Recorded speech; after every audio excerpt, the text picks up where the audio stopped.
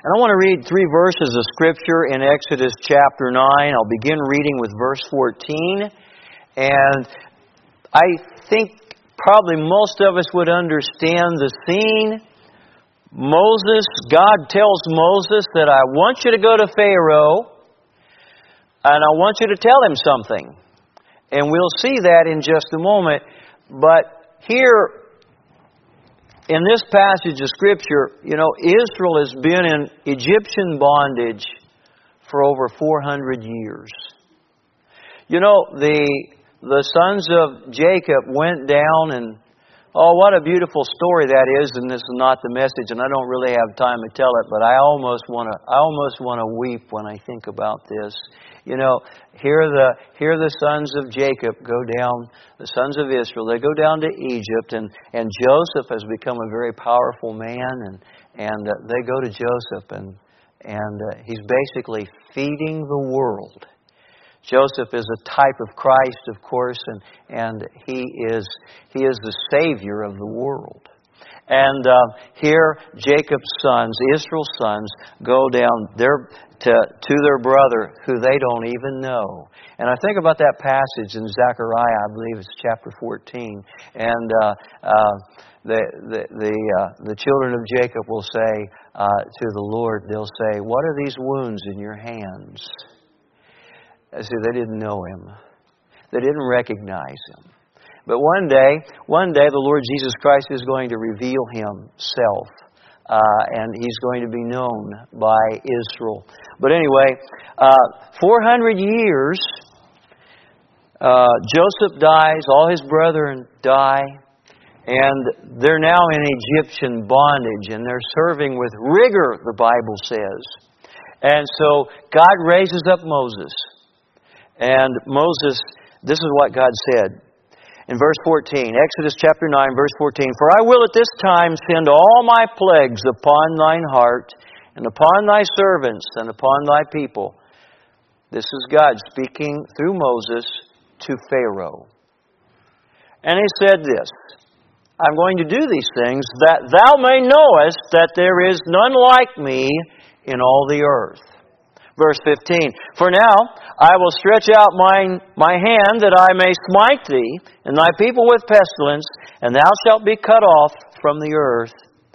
And in very deed for this cause have I raised thee up, for to show in thee my power, and that my name may be declared throughout all the earth." Let's bow our heads and make our prayer. Our Father in heaven, we thank You tonight for the dear Lord Jesus. We thank You, Father, for Your Word. We thank You, Father, for Independent Baptist Church, and we thank You, Father, for these different ministries, and we just thank You for the opportunity to serve You. Lord, I pray that You'd speak to our hearts in this conference and tonight about what You have for us, what we have yet to do. And I pray, Father, that we might understand that we're all part of the team and that You have one mission, and it's that everyone on earth know who You are. So, Lord, thank You, Father, for the part that we've been able to have, and I pray, Father, that You'd increase our faith, and I pray that You'd use us even in a greater way for Your glory. Speak to our hearts. We love You and we ask it in Jesus' name. Amen. Well, He said in verse 16, at the end of that verse, "that my name may be declared throughout all the earth." Well, according to Forbes magazine in 2016, the following brands were the most recognized names throughout the entire world. I think you'll recognize every one of them: Apple, Google, Microsoft, Coca-Cola, Facebook, Toyota, IBM, Disney, McDonald's, and General Electric. The name Coca-Cola, for instance, is a household word in many languages throughout the world, with the exception of a few stubbornly communist countries and the most remote backwaters and villages. It's a household name. The Coca-Cola Company has been a thriving phenomena for more than 125 years. And you say, well, preacher, how could the name Coca-Cola have anything to do with the proclamation of the name above all names? Well, the answer is in a classic ad in the Coca-Cola Museum that exists in Atlanta, Georgia. I've never been there. Don't really have any desire to go, but I understand there is a poster, and some of you maybe have seen the scene, but the poster shows several hands. Each one is clutching a green glass bottle of Coca-Cola, and each one of those hands are ethnically different. And they're clutching this bottle of Coke in a manner of a toast. The clothing of each person is also distinct from different parts of the world. And the caption at the bottom of the poster says this, and it completes the thought. It says, to the community, to the country, to the world. The name Coca-Cola has reached around the world because those in its foundations in the beginning saw the importance of getting that name into every community, every nation, and into every language. Now, we know this in the Hebrew tradition, names were thought to reveal something decisive of the character of the person being named, or to convey something important about the one being named. And the name of God was very important to the Israelites, and so it was often incorporated into personal names. For instance, Abijah means God is his father.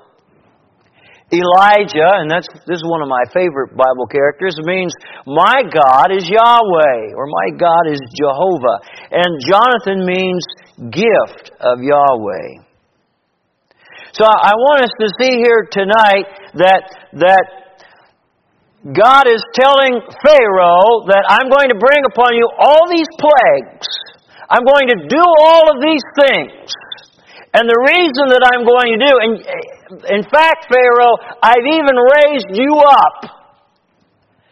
And I'm going to judge you because I'm going to show in thee, in you, my power, so that my name may be declared throughout all the earth. I mentioned it in my prayer, but let me say it again. This is an important meeting, I believe, because we're here congregated talking about listening to messages and presentations about reaching the world for the Lord Jesus Christ and proclaiming His name. God's only got, I think maybe that might be bad English, but God has only one mission. It's called the Great Commission. And really, each and every one of us, unique as we are, ought to realize that God has given me my uniqueness and my ability so that I can reach other people. God's got something important for each and every one of us to do. You've heard the quote, not all believers are called to foreign missions, but all believers should struggle with the possibility. No, I would tell you that Brother Hazel Schwartz, I wanted to practice that name, and I wanted to impress them, but I almost blew it. You know, they won't get to Kenya if they don't have a lot of people helping them. It's not lost on me. And it won't be lost on them the fact that there are people here that they sacrifice so that they can help send somebody to go. And that's all right and good. By the way, I wouldn't support a missionary that wasn't involved in missions. Amen? I mean, supporting missions. I think that we all have a responsibility to give, and I think we all have a responsibility to go. I don't know where that may be, but you'll go places that I can't, and you'll help send people places where you can't, but we're a team. And everybody's contribution is important. And what is it that we want to do? What is it we want to do? We want to complete His mission. You say, Brother Rowe, what is His mission? Why are we talking about where to go? Harvest, You covered it up. But anyway, the harvest, and it says, go ye into all the world and preach the gospel. Why? Because God wants to be known. God wants people to know who He is. Alright, so that's His mission. Yahweh presents Himself as the God who wills to be known in this passage of Scripture. And so you say, I don't preach very much on what we call the Great Commission verses. There's nothing wrong with it. But this whole book is full of about the mission of God. And here God tells Pharaoh, He said, Yea, I've raised thee up for to show in thee my power, and that my name, that's mission right there, and that my name may be declared throughout all the earth. When God talks about throughout all the earth, my ears perk up, my antenna goes up. This is a missional book. Well, we don't have time to go to a lot of passages, but just know this, if you start looking, you may not find a Great Commission verse in every passage in every verse, but I'll tell you, you will be amazed because God wants to be known. Yahweh, or Jehovah, is the personal name for God. It occurs over 5,300 times in the Old Testament. It means God who is active and the self-existent one. He appeared to the other patriarchs, but He was not known to them as Yahweh in the deeper sense of that name as He was revealed to Moses. Back there when Moses said, well, whom shall I... You're telling me to go and to tell them that... tell Pharaoh and to tell our people, tell the Israelites that they're going to leave Egypt, but whom shall I say sent me? And God said, tell them that I am. Self-existent one.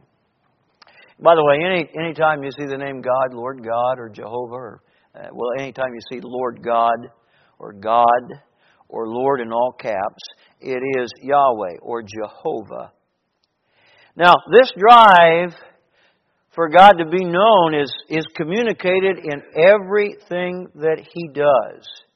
It's created to us it's revealed to us that He wants to be known in creation.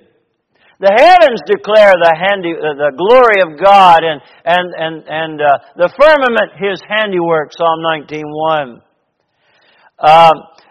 In Revelation, it says that God said, Jesus said, "Sanctify them through Thy word. Thy word is truth." So God reveals Himself to us in His Word, and He wants us to know Him. Do you know that God even saves us for His name's sake? If you were to go to 1 John, we won't go there, but 1 John chapter 2 and verse 12 says this, "I write unto you, little children, because your sins are forgiven you for His name's sake." Why did He save you? Well, He saved you for His name's sake. By the way, you know He didn't save you so that you'd miss hell? Now that's a nice byproduct. Amen. I mean, I know we're all happy about that. Because of the work that the Lord Jesus Christ did on the cross, and when we come to know Him as our Savior, you know, we escape hell, but He saved us to glorify Him and to make His name known. And one day, we're going to do what we were created to do. We're going to be around the throne, and we're going to praise Him. We're going to glorify Him. We're going to sing His praises throughout eternity. Well, we also see that the Gentiles were a part of God's plan as well. That Gentiles as well as Jews were part of God's plan as He makes Himself known to them in the Exodus. If you'd look at Exodus chapter 9 and verse 20, it says, "He that feared the word of the Lord among the servants of Pharaoh made his servants and his cattle flee into the houses." God says, I'm going to pour out all these plagues, and one of them was He's going to send a hailstorm and is going to destroy man and beast alike, and all the not just the livestock but all the crops and everything. And so anyway, it says, "He that feared the word of the Lord among the servants of Pharaoh made his servants to pass inside." Go with me to verse 21, it says, "And he that feared not the word of the Lord left his servants and his cattle in the field." Go with me to chapter 12, just for a moment, and verse 38. It says, "And a mixed multitude went up also with them, and flocks, and herds, and very much cattle." So here's a mention of a mixed multitude. In other words, there were Jews, and there were non-Jews, or Gentiles, that left Egypt. And so, go with me to chapter 12 and verse 48, and this makes it very plain that strangers were included in the Passover. Look at it. It says, "And when a stranger shall sojourn with thee, and will keep the Passover to the Lord, let all his males be circumcised, and then let him come near and keep it, and he shall be as one that is born in the land. For no uncircumcised person shall eat thereof. One law shall be to him that is homeborn, and unto the stranger that sojourneth among you." In other words, there'll be one law for both of them. In other words, the stranger could be included in the Passover if he would keep this one right and live as a Jew. And so there it is. God's always had planned to include Gentiles. Now, the Lord Jesus Christ was born a Jew, but His plan was to include all peoples. That's from the beginning. And so, if you go back to Exodus chapter 6, now we're going to look at God's mission statement. Exodus chapter 6. And let's go to verse 6.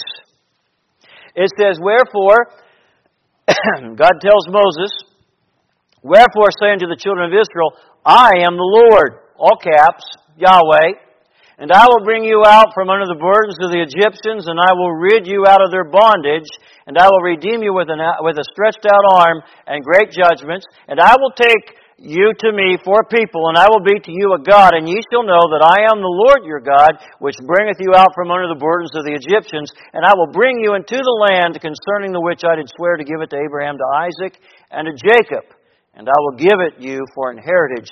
I am the Lord." Now, 3 verses, and there are 3 things I want you to see that God promises the Israelites. Number 1, verse 6. He said this. He said, "I will bring you out from under the burdens of the Egyptians, and I'll rid you out of their bondage." So, God says, "I'm going to liberate you from the Egyptian yoke. I'm going to deliver you literally from the yoke of Satan." Second thing, verse 7, He says, "And I will take to you for me a people, and I will be to you a God." So God promises to enter into this people, the Jews, the Israelites. He promises to enter into a covenant relationship. He said, "I'm going to be your God. I'm going to be your Father. You're going to be my people." Wow! That's pretty neat, isn't it? Truth of the matter is, I think about the New Testament church. I think, wow, we're a bunch of highbrows, man. We're God's people. Amen? Well, look at verse 8. He says, "And I will bring you into the land, concerning which I did swear to Abraham, to Isaac, and to Jacob." So He promises to bring their forefathers, He promised to their forefathers to bring them to a place of rest. Man, doesn't that sound familiar to you? I mean, we are His people. In this dispensation, we're His people. We have been promised that He's going to liberate us. He's liberated us from the bondage of Satan. Amen? And He's also promised us that if anyone would receive Jesus Christ, that He'd give us the power to become His sons. Amen? And so He's promised to enter in with us a covenant relationship. And then He's also promised to give us a place of rest. Well, that's pretty good. Amen? Thank you, Brother Rowe. Now, the only thing that Israel's going to have to do is they're going to have to come to know Yahweh as a result of these events. And so, we see one of the things that they're going to learn in Exodus chapter 15. If you go really to Exodus 20, the first commandment, what was the first commandment? Thou shalt not have any other gods before me. And then He said, Thou shalt not make unto thee any graven image. Why? Because there's only one God. And He wants to be known, and He doesn't recognize anybody else or anything else as God. And so, Exodus 15, here's what they're going to learn about Yahweh, about Jehovah God. In Exodus 15, in verse 11, it said, Who is like unto thee, O Lord, among the gods? That's Moses. That's a rhetorical question. That is the song. I think that's the song of Moses, right? Right after they crossed the Red Sea and God drowned all the Egyptians. He destroyed them. Destroyed Pharaoh. And I always liked the Ten Commandments, but they got that one way off, didn't they? Because Pharaoh, he perished in that too. But anyway, He said in verse 12, He said, Ye shall know that I am the Lord your God. So they're going to come to know Yahweh. They're going to come to know Him as their God. And that's what God's desire is. And in verse 11, Moses said, Who is like unto thee, O Lord, among the gods? It's a rhetorical question. Well, there's nobody. Who is like thee, glorious in holiness? And so we see here that Yahweh is incomparable. He proved Himself to be superior to all the gods in Egypt. I mean, every one of those plagues was an attack against a particular Egyptian deity. I mean, they worshiped the sun, Ra, the sun god Ra. And what did God do? Well, He turned the whole land into darkness. Amen. They worshiped the Nile River. Well, He turned it to blood. They even worship Pharaoh. And so Pharaoh loses his firstborn, his successor. And so we see that God has proved Himself to be superior, and it's because Yahweh is incomparable. Who is like unto thee, O Lord, among the gods? There's nobody. They're also going to find out in verse 18, it says that Moses, he says here in his psalm, he says, The Lord shall reign forever and ever.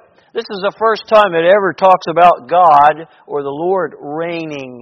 There have been other kings, but Yahweh is different than other kings because if you look, God tells them to be compassionate to the helpless and to the weak. I want to tell you that God is an advocate for the poor and the weak, and the widow, unlike other kings. Yahweh's reign is noteworthy in that it is different, that He is an advocate for the weak and the oppressed.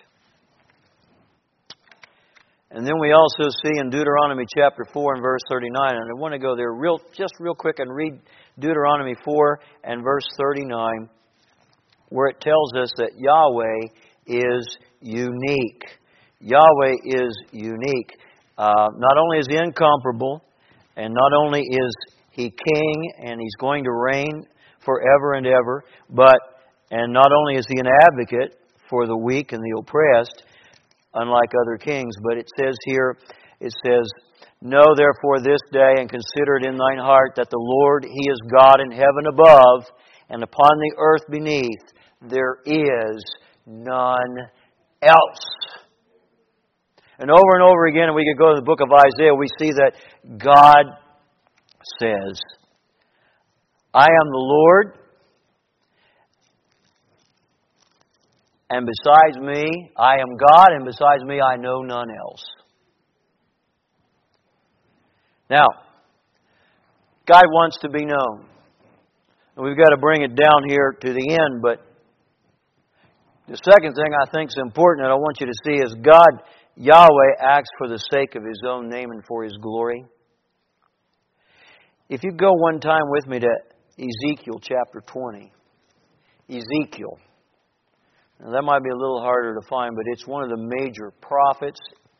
And it's after Jeremiah and Lamentations. Ezekiel chapter 20. We don't have time to read much of this chapter, but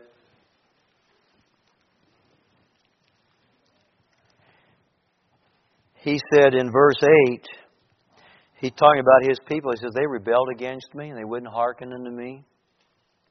They didn't even forsake, he said, neither did they forsake the idols of Egypt. Then I said, I will pour out my fury upon them to accomplish my anger against them in the midst of the land of Egypt. But I wrought for my name's sake that it should not be polluted before the heathen. In other words, what he's saying there, I didn't destroy my people even though they did keep their idols, even though they did make a golden calf. I didn't destroy them because I wrought for my name's sake. God's concern for His reputation. And of course, God kept His word. In the wilderness, again, verse 13 says, the house of Israel rebelled against me in the wilderness. Verse 14, but I wrought for my name's sake again, that it should not be polluted before the heathen in whose sight I brought them out. You see, God's concerned about the reputation of His name. Shouldn't we be? And shouldn't we desire that His name be declared among the heathen? Then, if you go to verse 26, in verse 22 it says he wrought for His name's sake again. Can I tell you that God allowed them to go into captivity? He allowed them to go into exile for His name's sake. He said in verse 26, I think this is a key thought, God does what He does that all may know who He is. Verse 26, he said, and I polluted them in their own gifts, and that they caused to pass through the fire all that openeth the womb, that I may make them desolate, to the end that they may know that I am the Lord. Now, if you would go with me over to Ezekiel 36. Basically, he said, in verse 21, he said, I had pity, Ezekiel 36:21. But I had pity for my holy name, which the house of Israel had profaned among the heathen, whither they went. Now, you know, the Israelites are supposed to be a testimony for Yahweh, even in captivity.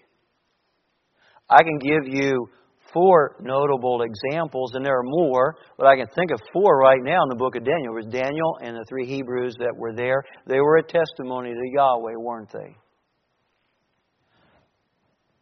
If you think about it, that's what God wanted. God wanted to be known. And even in judgment, He expects His people to be His witness. Well, He said in verse 22, Therefore say unto the house of Israel, Thus saith the Lord God, I do not this for your sakes. You see, we get the idea sometimes that it's all about us. Or it's all about them. No, it's about Him. He's got one mission, and that's to get His name out. And so He said, I do not this for your sakes, O house of Israel, but for my holy name's sake, which ye have profaned among the heathen, whither ye went. And I will sanctify my great name, which was profaned among the heathen, which ye have profaned in the midst of them. And the heathen shall know that I am the Lord, all caps.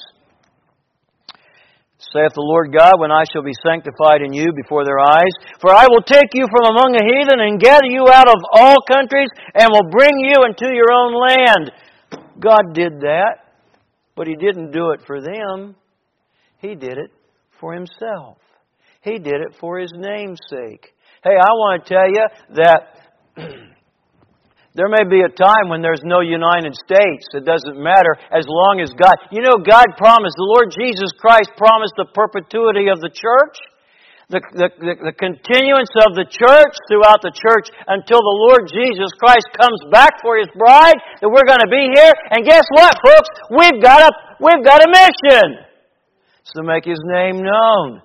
No matter what happens, whatever comes, our mission is not changed. We're to make His name known. So let's don't lose our focus in these times.